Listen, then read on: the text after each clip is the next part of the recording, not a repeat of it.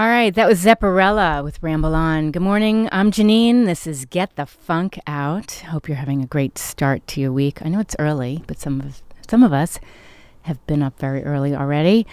All right, standing by to join us is Chris Malecki. We're talking about his film Last Curtain Call. It's a family drama set in the music world that stars Christopher Malecki, who's been on Passions, Days of Our Lives, Port Charles, David Proval from The Sopranos, Mean Streets, and Billy Wirth of The Lost Boys.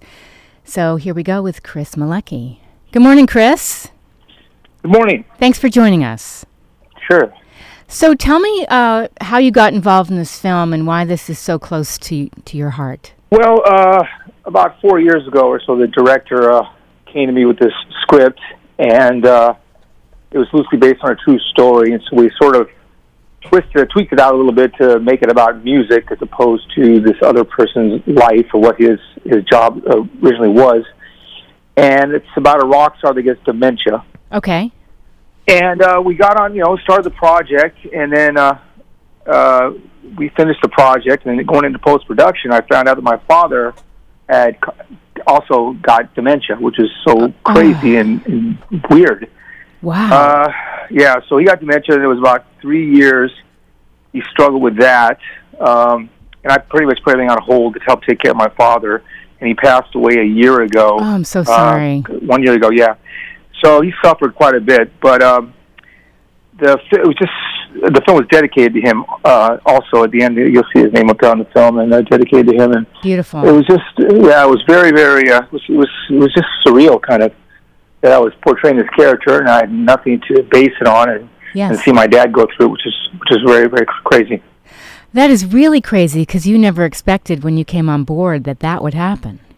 No, not at all. As an actor, you go in, you do your research on a character or what his background is, and you do what you do. You do your work. And then this happened, and it was just so mind-boggling. I'm still kind of getting. It's just for me. We're coming out just not a year ago, around the year mark of his death. The film's coming out too. That's, to me, is kind of strange also. But yeah. So, Chris, let me ask you this, because the name of my show is Get the Funk Out, and I lost my dad to cancer. I lost my grandmother to dementia. Thank you. So, when you're going through this, here you are involved in this film. How did you stay so focused? And, you must have had moments when it was really hard.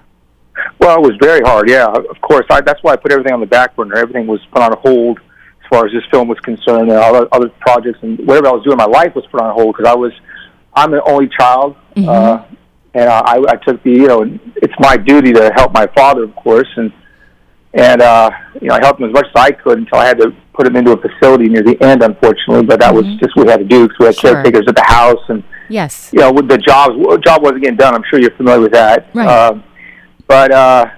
It was traumatizing. But I wouldn't call myself I'm more of a spiritual person, more than religious. But I look at it as my father is free now. Yes. Because he suffered, and to see what he went through, like with cancer, it's a horrible thing too, but usually there's a light at the end of the tunnel. With this disease, there is no light. It's just, you're in purgatory, where my father was, and it was terrible. So everything was on hold.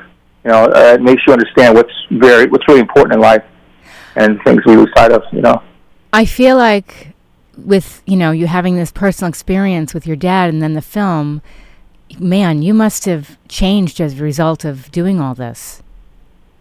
100% changed, 100%.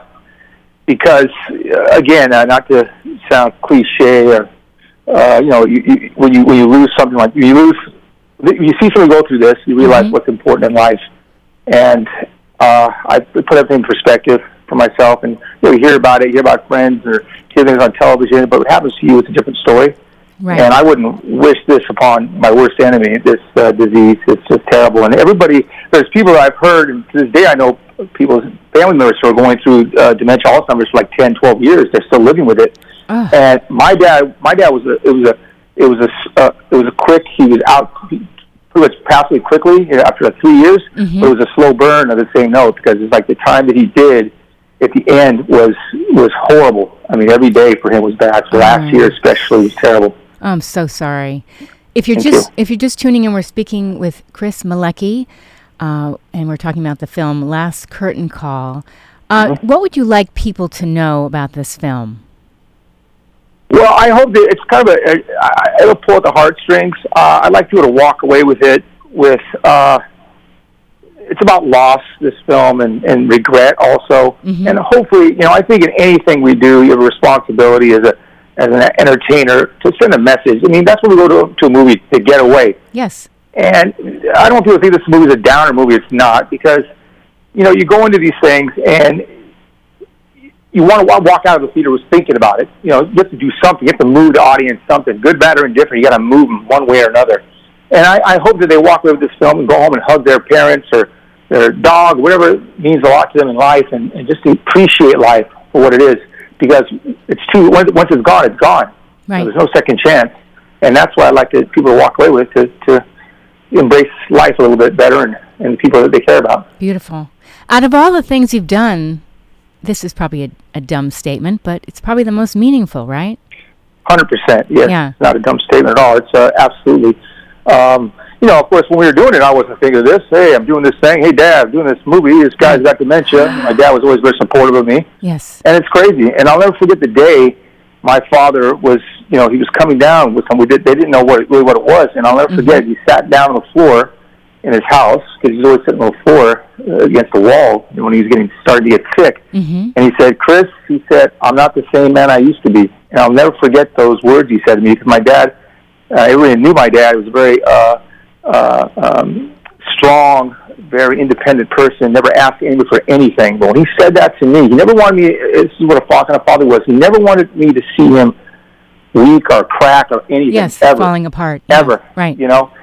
And I understand, I'm a parent myself, but when he said that to me, it went in my head. I go, oh my gosh, there's changes going on. I could see it, but when he said it, he admitted it to me, right, and said the obvious. It spoke volumes to me. Sure, because it's one thing to physically sit on the floor, it's another thing to open up and see your dad in a different place. I realized then too. He was. He's a man, he's a human being, and when you're a kid growing up, you look at your parents or dad or whatever, mom, there's superhero people. They nothing can affect them, nothing hurts them. That's my dad, and I'm seeing this person. He's just human, but it was terrible. It was horrible. I'm thinking about it now, especially lately, because we're talking about this film a lot. Right. It's pretty bad. It's pretty rough. I want to mention that the film is going to be screening this Thursday, August 23rd, at the Laemmle Music Hall Theater at 9036 Wilshire Boulevard in Beverly Hills. It's going to be shown at 7:30. There's a cocktail reception and a Q&A with the filmmakers to follow. I put all the info up on my show blog, getthefunkoutShow.kuci.org, and the film is going to play at the Arena Cine Lounge. Is that how you say it? Cine Lounge? Yeah, it's on the 24th. 24th to the 31st, and I put the link to the show times and info about Alzheimer's Association. And anything else you would like to mention about the film without giving too much away about it? I'll just say this. It's in the realm of Sixth Sense, the movie Sixth Sense. Mm-hmm. There's a reveal at the end of the film, and it's kind of gets everybody by surprise. Not to say too much about it, but it's there's a surprise ending to it. Is what I'll say. Amazing. And I know there's events going on with the Walk to End Alzheimer's at the LA Zoo, and that's coming up November 3rd. That's right, and I'll be there walking in the name of my father. So everybody get out there who would like to do a good thing, a good cause. Mm-hmm. I'm now, this is the first thing I've done, and now I'm going to get more involved with it, this organization, which is a wonderful organization. So I've been, sort of waiting for the right time, and now I've been pointing in the right direction, and I'm going to do just that November 3rd. Okay. Everybody come on out for a good cause. One of the insights I've had lately on my show, because I've been doing this show for years, is that a lot of times we go through the worst moments in our lives. We lose people, we have career funks, personal funks, whatever. And through those moments, sometimes something greater happens, something more meaningful. And I'm hearing that with you. Well, thanks. I feel the same way. And it's kind of unfortunate that it takes something like this to happen to you to sort of wake up. And I've always been awake, so I don't want to say it like that. Like I've been not aware of my surroundings or what's going on around me, but absolutely, this thing definitely woke me up, and it's never too late. Like in this film, that's the character, it's kind of too late for him, and he's trying to grab what he lost and bring it back and go back in time, and he can't do it, unfortunately. But I definitely have. Yeah, it's been an eye-opener, and in many ways, I hope to never see that again, what I saw my father go through, for anyone in this world to have to go through. It was just absolutely terrible. Of course. I keep going back to it, but it was terrible. It was my dad, you know. I know. I'm sorry. I'm going to switch gears for a quick second. We just have a few more minutes. So, did you always wanted to go in the entertainment world? Was that your focus when you were younger? Well, I started professionally when I was 12, so many years ago. So, yeah, as a kid, I always wanted, most kids start in the business because the parents are pushing them. Of course, I had to have a mom or dad drive me to auditions in the set, of course, but it was what I wanted to do. I was always doing my little acting things here and there at school plays.